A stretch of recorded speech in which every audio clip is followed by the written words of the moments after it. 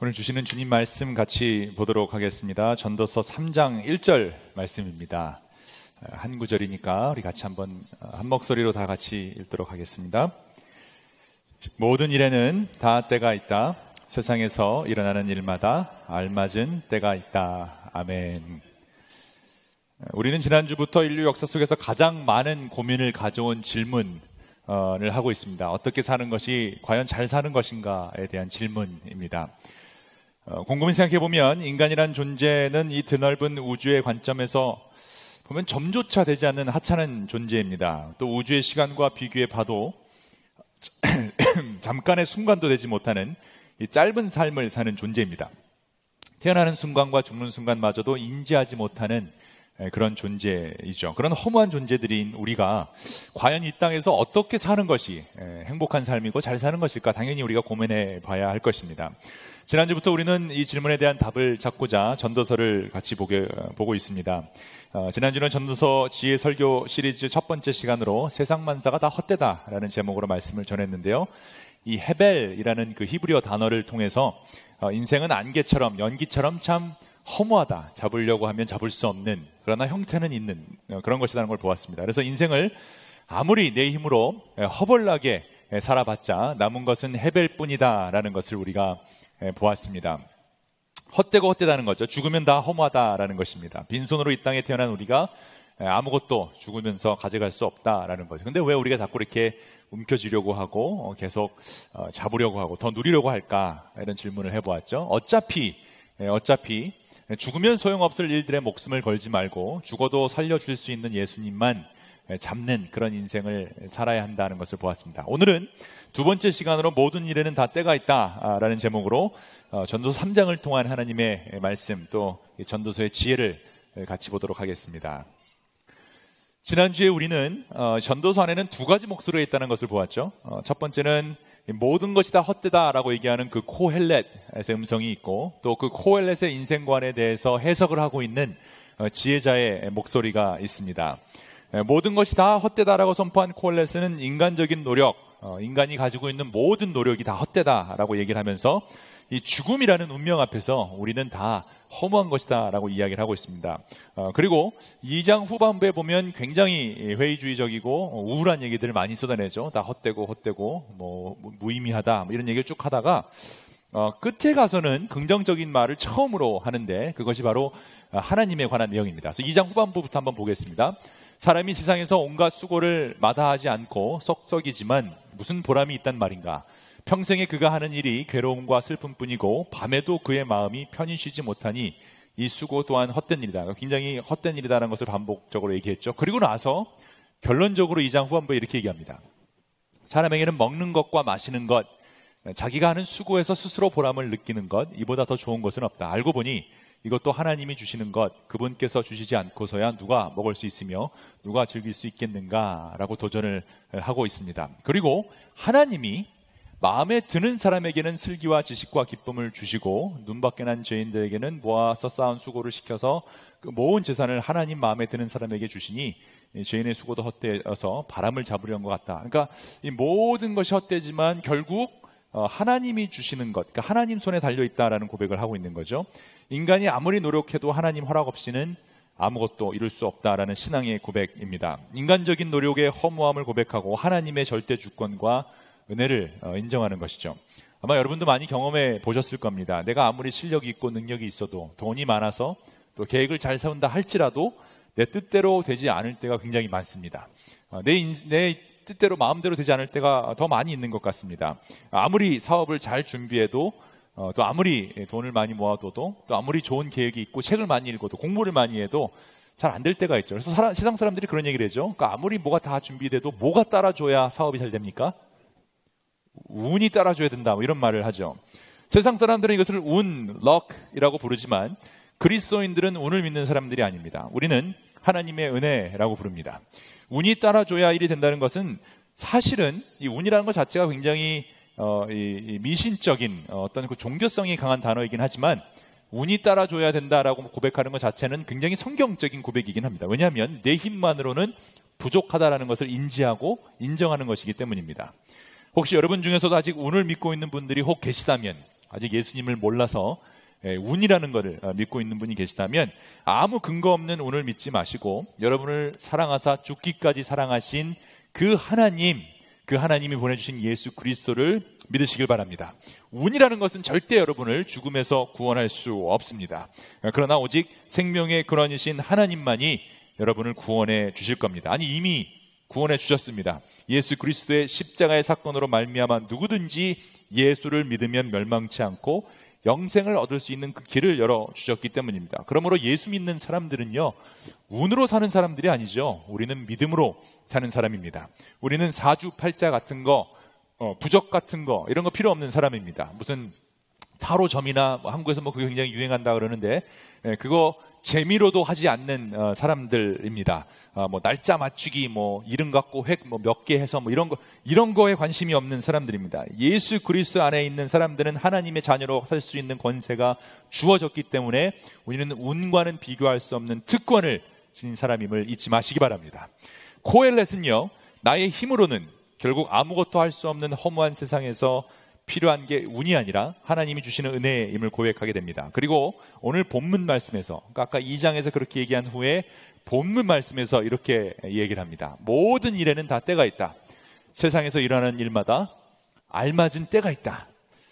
세번역 성경이 이 부분을 잘 의미를 살리지를 못했습니다. 중요한 단어가 두 개가 원어에서 있는데 그게 빠졌는데, 그래서 히브리어를 직역을 하면 이렇게 볼 수 있습니다. 하늘 아래에 있는 모든 것에는 정해진 시즌과 시간이 있다. 영어로 봐도 굉장히 이해가 쉽습니다. For everything there is a season and a time for every matter under heaven. 하늘 아래라는 공간과 이 시간이라는 단어들을 캐치하는 것이 중요합니다. 하늘 아래와 시간, 즉 이 시공간을 이해하는 것은 하나님이 창조하신 이 세상을 우리가 과학적으로 이해하는 데 많은 도움을 주기 때문입니다. 과학은요, 하나님이 만드신 이 세상, 자연 법칙을 설명해 주는데 도움이 됩니다. 하나님이 이 세상을 그냥 만드신 것이 아니죠.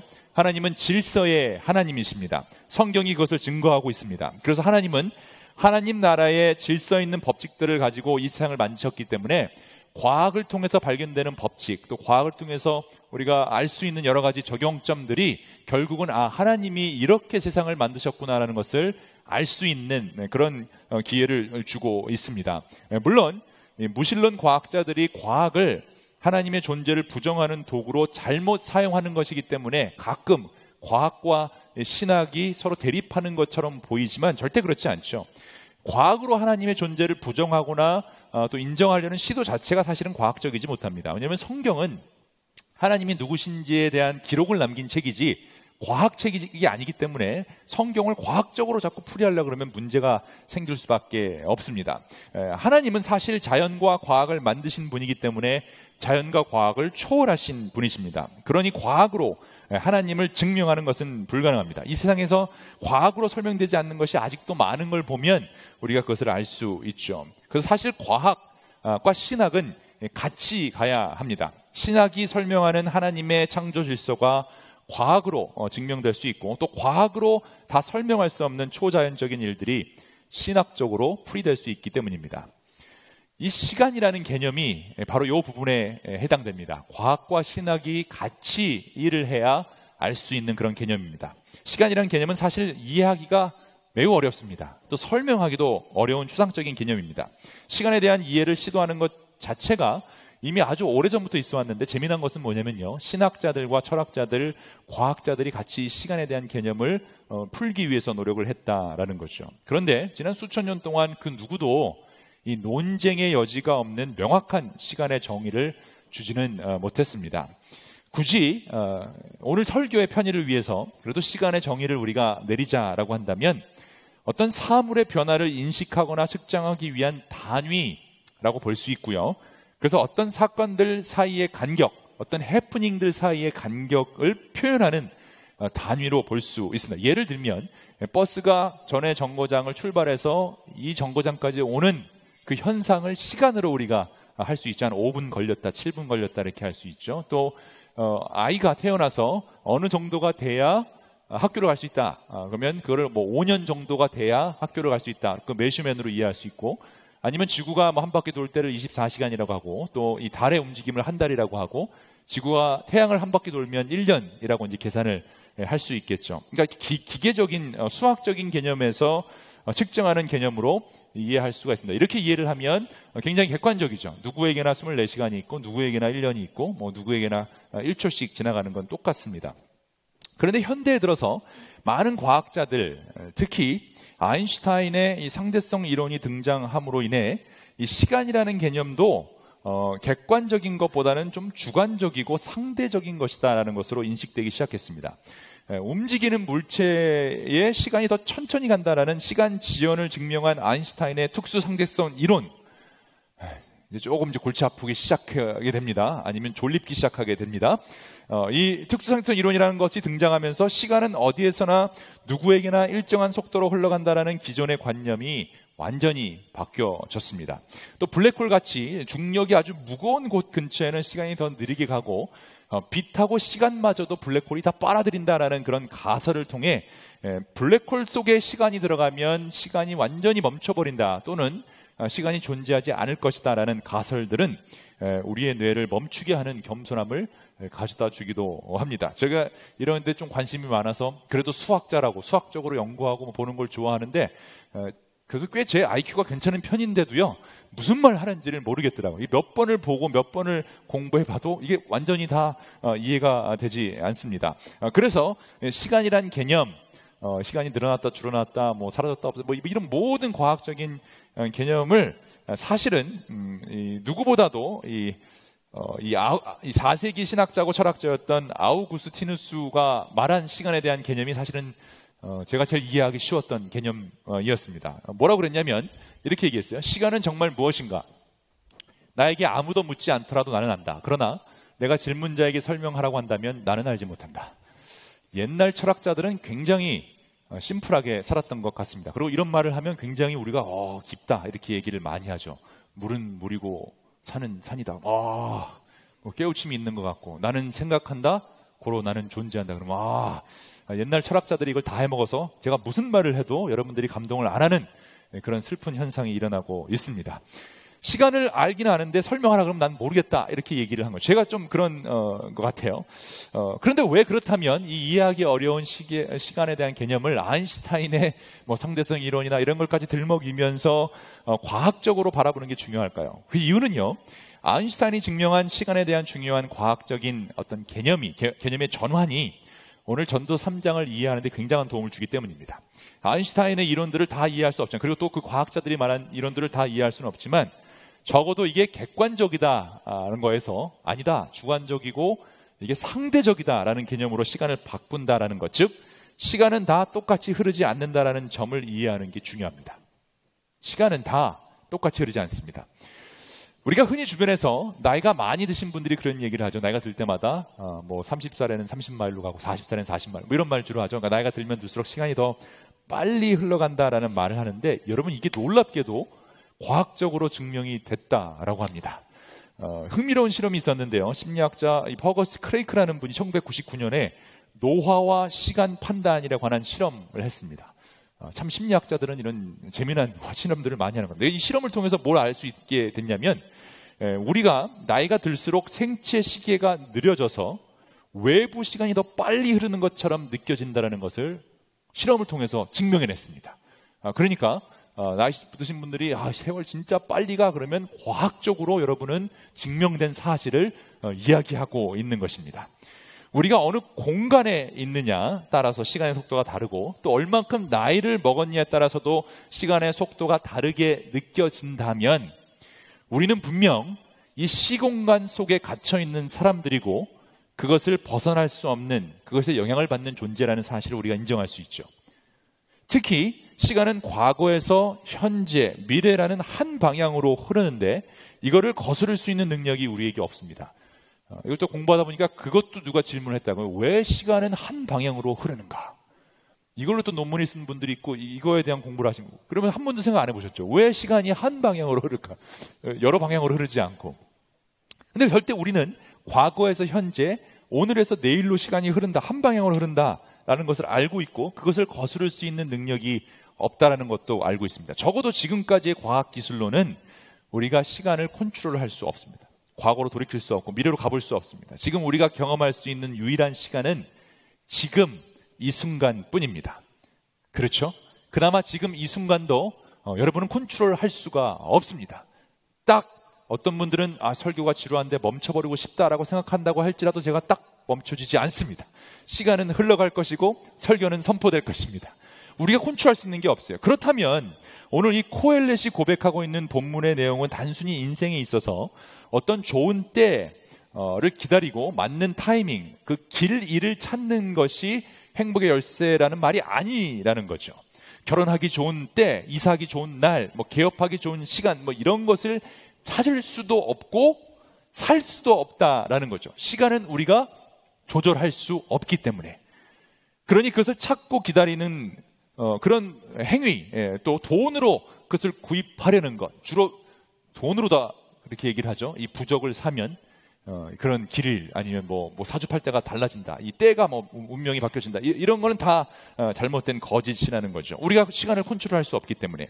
그래서 오늘 3장 1절에 말하는 코엘렛의 포인트는 모든 것은 정해진 시즌과 시간이 있는데 그 좋은 때를 아는 분은 하나님뿐이고 그 좋은 때를 주시는 분도 하나님뿐이고 그 좋은 시즌과 시간을 조종하시는 분이 하나님이라는 것입니다. 왜냐하면 하나님은 이 시간과 공간에 구애받지 않는 초월하신 분이기 때문에 그 안에 있는 우리들에게 알맞은 때와 시간을 정해줄 수 있는 분은 하나님뿐이다라는 거죠. 그러므로 우리가 해야 할 일은 길이를 찾는 게 아니고 좋은 때를 찾아서 능하다라는 사람을 쫓아내는 것이 아니라 오직 하나님을 찾아야 된다라는 것입니다. 그래서 코엘렛은 이렇게 예를 들면서 때를 설명합니다. 태어날 때가 있고 죽을 때가 있다. 심을 때가 있고 뽑을 때가 있다. 죽일 때가 있고 살릴 때가 있고 허물 때가 있고 세울 때가 있고 울 때가 있고 웃을 때가 있고 통곡할 때가 있고 기뻐 춤출 때가 있는데 이것은 다 우리에게 달려있지 않다라는 거예요. 하나님만이 컨트롤하신다는 거죠. 돌을 흩어버릴 때가 있고 모아드릴 때가 있고 껴안을 때가 있고 껴안는 걸 삼갈 때가 있고 찾아 나설 때가 있고 포기할 때가 있고 간직할 때가 있고 버릴 때가 있고 찢을 때가 있고 꿰맬 때가 있고 말하지 않을 때가 있고 말할 때가 있다라는 거죠. 그거에 더해서 사랑할 때가 있고 미워할 때가 있고 전쟁을 치를 때가 있고 평화를 누릴 때가 있는데 결론적으로 말해서 사람이 애쓴다고 해서, 그렇죠, 우리가 애쓴다고 해서, 우리가 비나이다 비나이를 한다고 해서, 우리가 무슨 부적을 산다고 해서, 우리가 어떤 나무에 절을 한다고 해서 이런 일들을 컨트롤할 수 없다라는 것입니다. 그리고 11절에 신학자들과 과학자들에게 굉장히 중요한 구절 하나가 나오는데요, 이것이 이렇게 코엘렛이 고백을 합니다. 하나님은 모든 것이 제때에 알맞게 일어나도록 만드셨다. 이건 신학적인 고백이죠. 더욱이 하나님은 사람들에게 과거와 미래를 생각하는 감각을 주셨다. 이건 굉장히 과학적인 내용입니다. 그러나 사람은 하나님이 하신 일을 처음부터 끝까지 다 깨닫지는 못하게 하셨다. 신학적인 다시 선포입니다. 정말 그렇죠. 우리는 과거와 미래를 생각하고 이론적으로나마 과거와 미래를 여행할 수 있는 타임머신도 상상해 냈다는 거예요. 우리 머리로 이 모든 것들을 지금 물리학이나 천체 물리학 이런 과학들을 통해서 이런 것들을 상상해내고 그 이론을 만들어 놓고 그걸 프루브하고 있는 과정이죠. 아인슈타인도 천재라고 부르는 이유가 프루브하기 전에 이론을 가설을 내놓고 그 가설이 맞다라는 것을 증명하는 그 상상력이 굉장히 중요한 포인트입니다. 그런 감각이 우리에게 있다라는 거예요. 상상력이 주어졌다는 거예요. 이거는 지구상에 있는 다른 모든 생명체에게는 주어지지 않은 아주 특별한 선물입니다. 예를 들어서 개미라는 존재를 2차원적인 존재라고 보았을 때, 평면만 돌아다니는 2차원적인 존재라고 봤을 때 2차원을 넘어서는 3차원에 살고 있는 사람들을 개미가 이해할 수 있을까요? 그건 개미한테 물어봐야겠죠. 갑자기 2차원, 3차원 나오면 이제 머리가 복잡해지기 시작합니다. 그냥 그렇게만 이해하시면 될 것 같아요. 개미는 3차원적인 사람을 상상할 수 있는 능력이 없죠. 상상하고 연구했다면 그렇게 자꾸 우리 집으로 들어오지 않겠죠. 들어오면 죽을 텐데.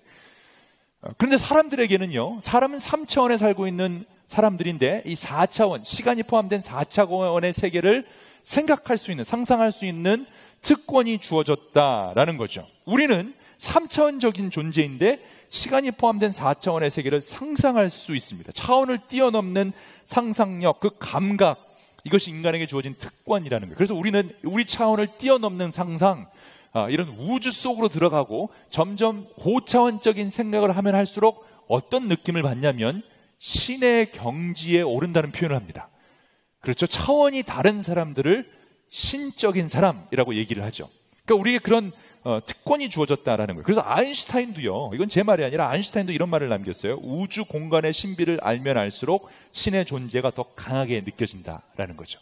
그러니까 우리가 삼천적인 생각만 하면 그냥 삼천적으로 사는데, 차원이 다른 것을 생각하면 생각할수록 하나님의 존재가 느껴질 수 있다라는 거죠. 그런데 또 신기한 것은 우리는 우리의 한계를 뛰어넘는 것을 알 수 있는 감각이 주어졌지만, 그렇지만 그 감각으로 다 알 수는 있는 것은 아니다라는 것입니다. 11절 후반부에 이렇게 돼 있죠. 처음부터 끝까지 다 깨닫지는 못하게 했다. 우리가 지금 이 순간을 알지, 인류가 어떻게 출발이 됐고, 가령 빅뱅이 어떻게 빅뱅 전에는 뭐가 있었고, 또 인류 끝이 뭐냐, 처음과 끝을 다 이해할 수는 없게끔 하나님이 만드셨습니다. 정말 그렇죠? 이 과학자의 가장 근본적인 태도, 과학자의 기본적인 태도는 우리는 다 알지 못한다라는 자세입니다. 그래서 진정한 신학자의 자세도 나는 다 하나님을, 성경을 모른다라는 자세이어야 합니다.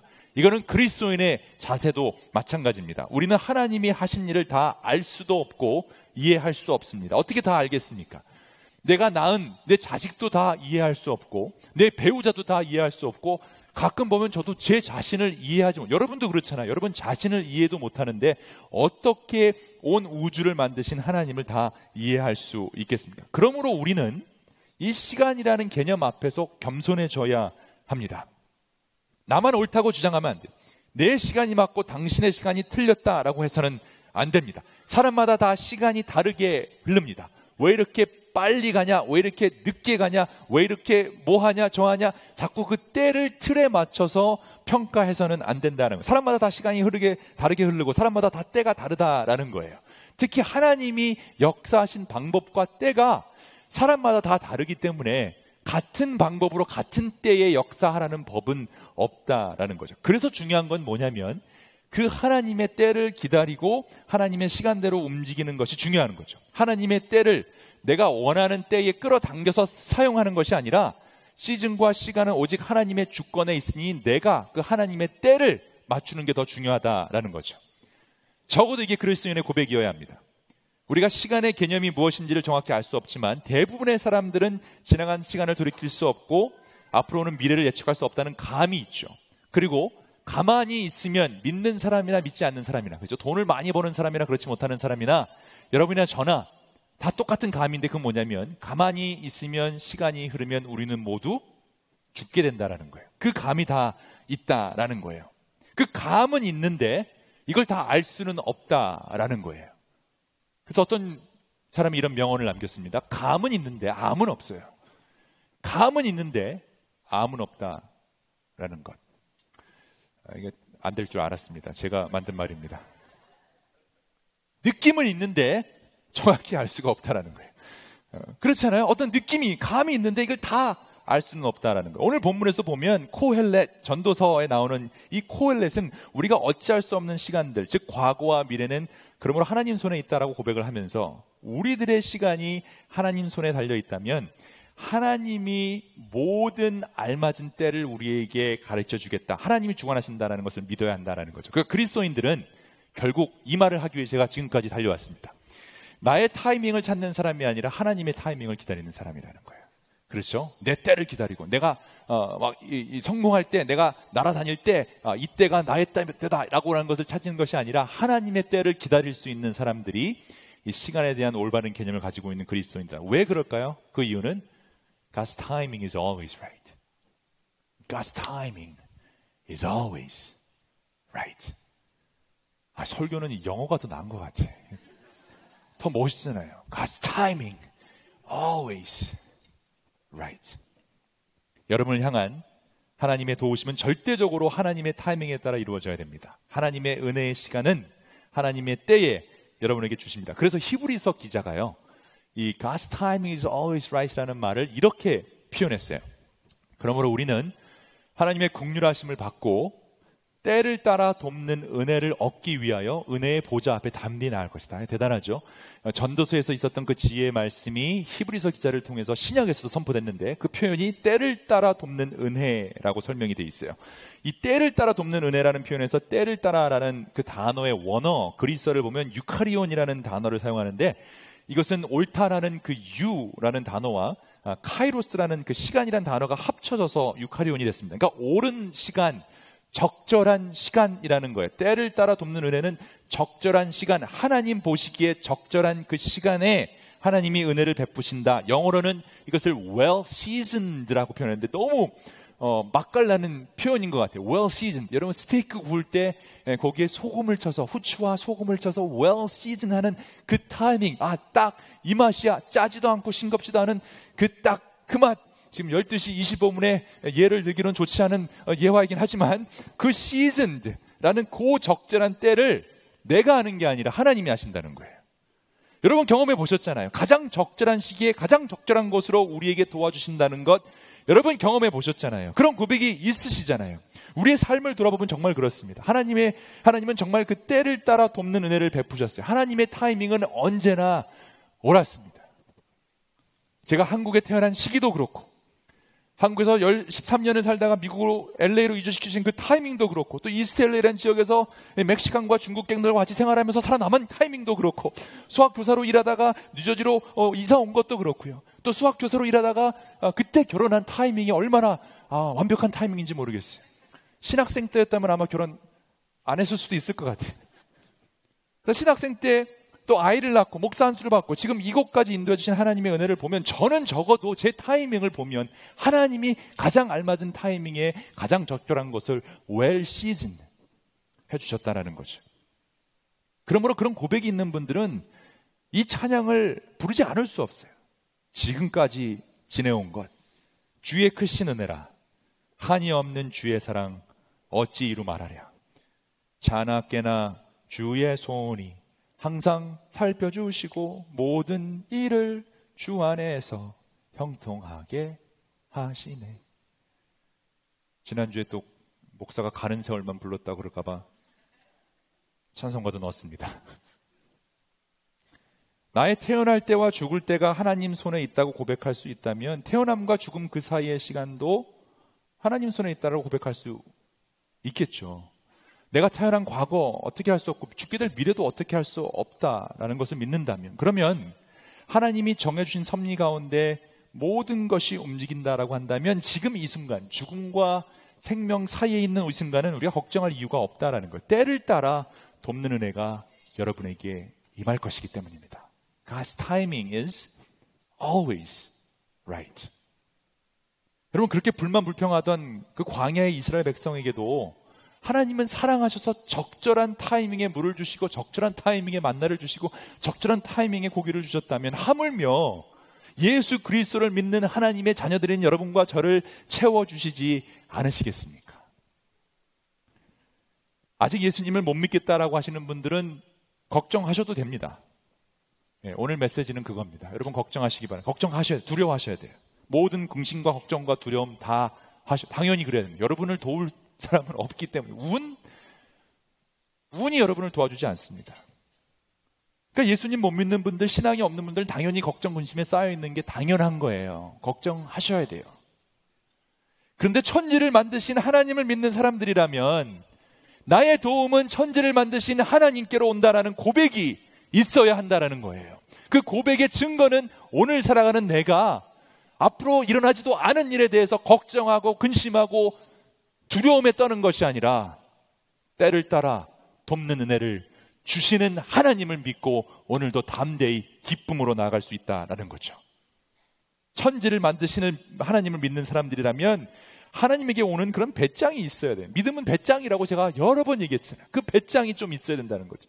시편 27편을 기록한 시편 기자도 이렇게 얘기하고 있습니다. 여호와는 나의 빛이요 나의 구원이시니 내가 누구를 두려워하리요.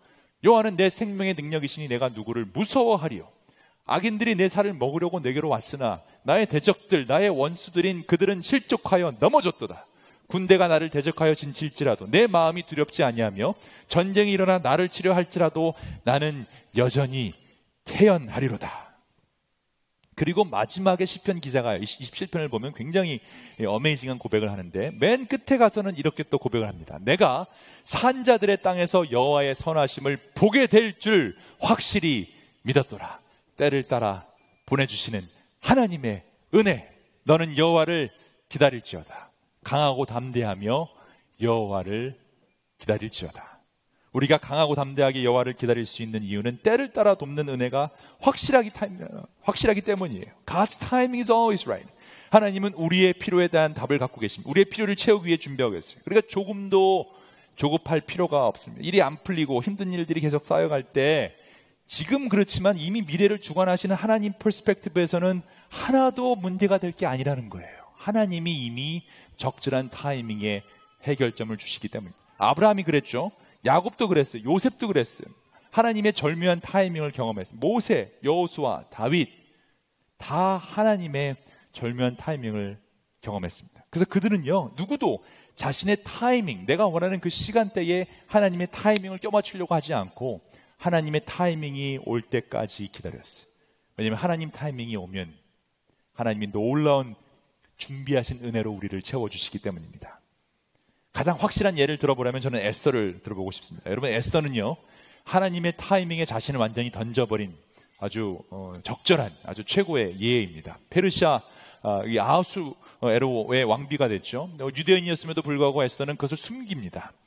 그런데 어느 날 총리 하만이 유대인을 몰살시키기 위해서 어떤 계략을 세우게 되죠. 그때 에스더를 키워준 이 사촌 오빠인 모르드게가 에스더에게 하나님의 타이밍에 대한 이런 놀라운 말을 남깁니다. 너는 왕궁에 있으니 모든 유다인 중에 홀로 목숨을 건지리라 생각하지 말라. 그러니까 지금 이 칙령이, 유대인을 없애는 칙령이 나왔고 에스더가 지금 뭘 해야 될지 모르게 그냥 가만히 있는 그런 상태입니다. 그래서 모르드게가 뭔가를 좀 해봐라 그랬더니 에스더가 지금 왕한테 나아가면 난 죽는다. 왕이 부르기 전에 나가면 죽는다. 이런 이제 고백을 한 거죠. 이때에 내가 만일 잠잠하여 말이 없으면 유다인은 다른 데로 말미암아 노인과 구원을 얻으려니와 너와 내 아버지 집은 멸망하리라. 내가 왕후의 자리를 얻은 것이 이제 이게 기가 막힌 말이죠. 이때를 위함이 아닌지 누가 알겠느냐. 에스더가 왕후가 된 이유가 바로 이때, 바로 유대인들을 구하기 위한 하나님의 때를 위함이라는 것입니다. 그것에 대한 에스더의 반응은 단호했습니다. 죽으면 죽으리라 라는 고백과 함께 그 하나님의 때에 자기의 몸을 던지는 놀라운 결단을 하게 되죠. 그리고 그 결단으로 말미암아 에스더는 온 이스라엘 사람들을 하만의 계략에서 구원하는 놀라운 경험을 하게 됩니다. 하나님의 타이밍은 언제나 옳습니다. God's timing is always right. 하나님의 타이밍은 언제나 구원입니다. 하나님의 타이밍은 언제나 사랑입니다. 하나님의 타이밍은 언제나 위로입니다. 그러므로 때를 따라 돕는 그 은혜를 주시는 주님을 우리는 기다릴 수 있어야 하는 것입니다. 강하고 담대하게 주님을 기다리시기 바랍니다. 말씀을 마치겠습니다. 우리는 시간과 공간의 지배를 받고 있기 때문에 이 시공간을 만드신 영원하신 하나님의 때를 기다려야 한다고 코엘이 주장합니다. 아직도 이 하나님을 잘 모르겠다는 분들은 이게 잘 믿겨지지 않을 수도 있습니다. 그런데 여러분, 우리가 시공간에 박혀 있고 이것을 벗어날 수 없으며 다 죽는다는 사실을 인정한다면 둘 중에 하나 여러분 선택하셔야 돼요. 그냥 그렇게 사라지는 믿음을 가질 것인지 아니면 예수 그리스도로 말미암아 영원히 살 수 있는 믿음을 가질 것인지 이 둘 중에 하나뿐입니다. 그래서 코엘렛은요, 하나님이 이 세상을 주관하시고 만드셨다면, 그렇다면 오늘이 제일 중요한데, 그래서 2장 후반부에서 내린 그 결론 있잖아요. 오늘 기쁘게 사는 것, 먹고 마실 수 있다는 것 자체가 즐거운 것, 하늘을 향해서 보람을 느끼는, 이게 중요하다라고 하면서 3장에서도 똑같은 결론을 반복합니다. 이제 나는 깨닫는다. 기쁘게 사는 것, 살면서 좋은 일을 하는 것, 사람에게 이보다 더 좋은 것이 무엇이랴. 사람이 먹을 수 있고 마실 수 있고 하는 일에 만족을 누릴 수 있다면 이것이야말로 하나님이 주신 은총이라. 여러분, 먹을 수 있으시죠? 오늘 먹고 마시는 거 문제 없으시죠? 물론 여러분 가운데 혹시 병 때문에 지금 힘들어하시는 분들 아마 계실 수 있습니다. 근데 대부분의 분들은 먹고 마시는데 아마 어려움이 없을 겁니다. 그러면 그 자체가 하나님의 은총이라는 거예요. 제가 목회를 하다 보면 가장 힘들 때가 장례 예배를 드릴 때입니다. 장례 예배를 드리기 바로 전에가 사실은 더 힘듭니다. 성도님들을 이제 임종 예배를 드리고 보내드려야 하는 상황이 자주 경험하게 되는데, 그때마다 제가 공통적으로 보는 것이 뭐냐면, 먹지 못하고 마시지 못하면 임종의 때가 왔다라는 거예요. 그런 모습 보면 참 힘듭니다. 죽어간다라는 느낌이 못 먹고 못 마시는 모습에서 가장 확실히 드러나기 때문에. 그래서 제일 두려운 전화가 뭐냐면, 우리 병원에서 이제 아프신 우리 성도님들이 연락이 오셨을 때 가족들한테 먹지 못하고 이제 마시지 못한다, 이 얘기를 들으면 이제 임종의 때가 가까이 왔다는 것을 알 수 있습니다. 참 힘듭니다. 그런데 여러분, 반대로 보면 지금 내가 먹을 수 있고 마실 수 있다면 오늘이라는 생명과 시간을 주신 하나님께 우리는 감사할 이유가 너무나 많다라는 거예요. 아직 우리는 죽을 때가 되지 않았음을 설명하기 때문입니다. 음식을 먹고 음료를 마신다는 것은 그러므로 내가 기뻐할 수 있는 시간이 주어졌다라는 증거입니다. 가장 기뻐해야 할 때가 언제냐? 하나님이 정해놓으신 내가 즐거워해야 할 때가 어디냐면 먹고 마실 수 있는, 그걸 통해서 우리가 감사할 수 있는, 그리고 내가 하는 일에 만족을 누릴 수 있는 그 일이다라는 것입니다. 여러분, 먹고 마시는 데 문제 없으시죠? 그렇다면 기쁘게 사시기 바랍니다. 살면서 좋은 일, 다른 사람 돕는 일, 다른 사람 세우는 일, 살리는 일 우리가 하면서 만족을 얻어야 합니다. 그러면 여러분 하시는 모든 일에 때를 따라 돕는 하나님의 은혜가 풍성히 임할 줄을 믿으시길 바랍니다. 마지막으로, 아직도 어려운 상황에서 하나님 때를 기다리는 분들 계시리라 생각합니다. 하나님 때를 기다리긴 하지만 아직 그 때가 오지 않아 괴로움과 고통 속에 계신 분들이 계시다면 여러분, 제가 이 시를 통해서 좀 위로를 드리고 싶은데, 여러분 그걸 아셨으면 좋겠어요. 하나님의 때를 기다리는 것은 일주일, 한 달, 1년 개념이 아닐 수 있어요. 모세는 40년 기다렸어요. 그렇죠? 이스라엘 백성은 430년을 노예 생활을 400년을 기다렸어요. 말라기부터 예수님이 오시기까지 또 400년의 침묵이 있었어요. 이게 길 수 있어요. 그런데 중요한 것은 내 타이밍이 아니라 하나님의 타이밍이에요. 그래서 오늘 이 마지막 놀라운 시편을 통해 혹시 그 고통 가운데 있는 분들이 계시다면, 하나님을 기다리는 분이 계시다면 하나님이 특별한 은혜를 여러분에게 주시기를 축원합니다. 주여, 주는 대대에 우리의 거처가 되셨나이다.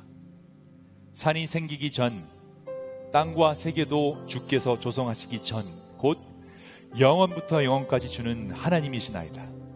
주께서 사람을 티끌로 돌아가게 하시고 말씀하시기를 너의 인생은 돌아가라 하셨사오니, 주의 목전에서 1000년이 지나간 어제 같으며 밤의 한순간 같을 뿐입니다. 주께서 그들을 홍수처럼 쓸어 가시나이다. 그들은 잠깐 자는 것 같으며 아침에 돋는 풀 같으니이다. 풀은 아침에 꽃이 피어 자라나다가 저녁에는 시들어 마르나이다. 우리는 주의 노에 소멸되며 주의 분내심에 놀라나이다. 주께서 우리의 죄악을 주의 앞에 놓으시며 우리의 은밀한 죄를 주의 얼굴빛 가운데서 두셨사오니, 우리의 모든 날이 주의 분노 중에 지나가며 우리의 평생이 순식간에 다하였나이다. 우리의 연수가 70이요 강건하면 80이라도 그 연수의 자랑은 수고와 슬픔뿐이요 신속히 가니 우리가 날아가나이다. 누가 주의 노여움의 능력을 알며 누가 주의 진노의 두려움을 알리이까? 우리에게 우리 날 계수함을 가르치사 지혜로운 마음을 얻게 하소서. 여호와여, 돌아오소서. 언제까지니까? 주의 종들을 불쌍히 여기소서. 아침에 주의 인자하심이 우리를 만족하게 하사 우리를 일생 동안 즐겁고 기쁘게 하소서. 우리를 괴롭게 하신 날수대로와 우리가 화를 당한 연수대로 우리를 기쁘게 하소서. 주께서 행하신 일을 주의 종들에게 나타내시며 주의 영광을 그들의 자손에게 나타내소서. 주 우리 하나님의 은총을, 때를 따라 주시는 하나님의 은혜를 우리에게 내리게 하사 우리의 손이 행한 일을 우리에게 견고하게 하소서. 우리의 손이 행한 일을 견고하게 하소서. 하나님의 시간은 언제나 옳습니다. God's timing is always right. 기도하겠습니다.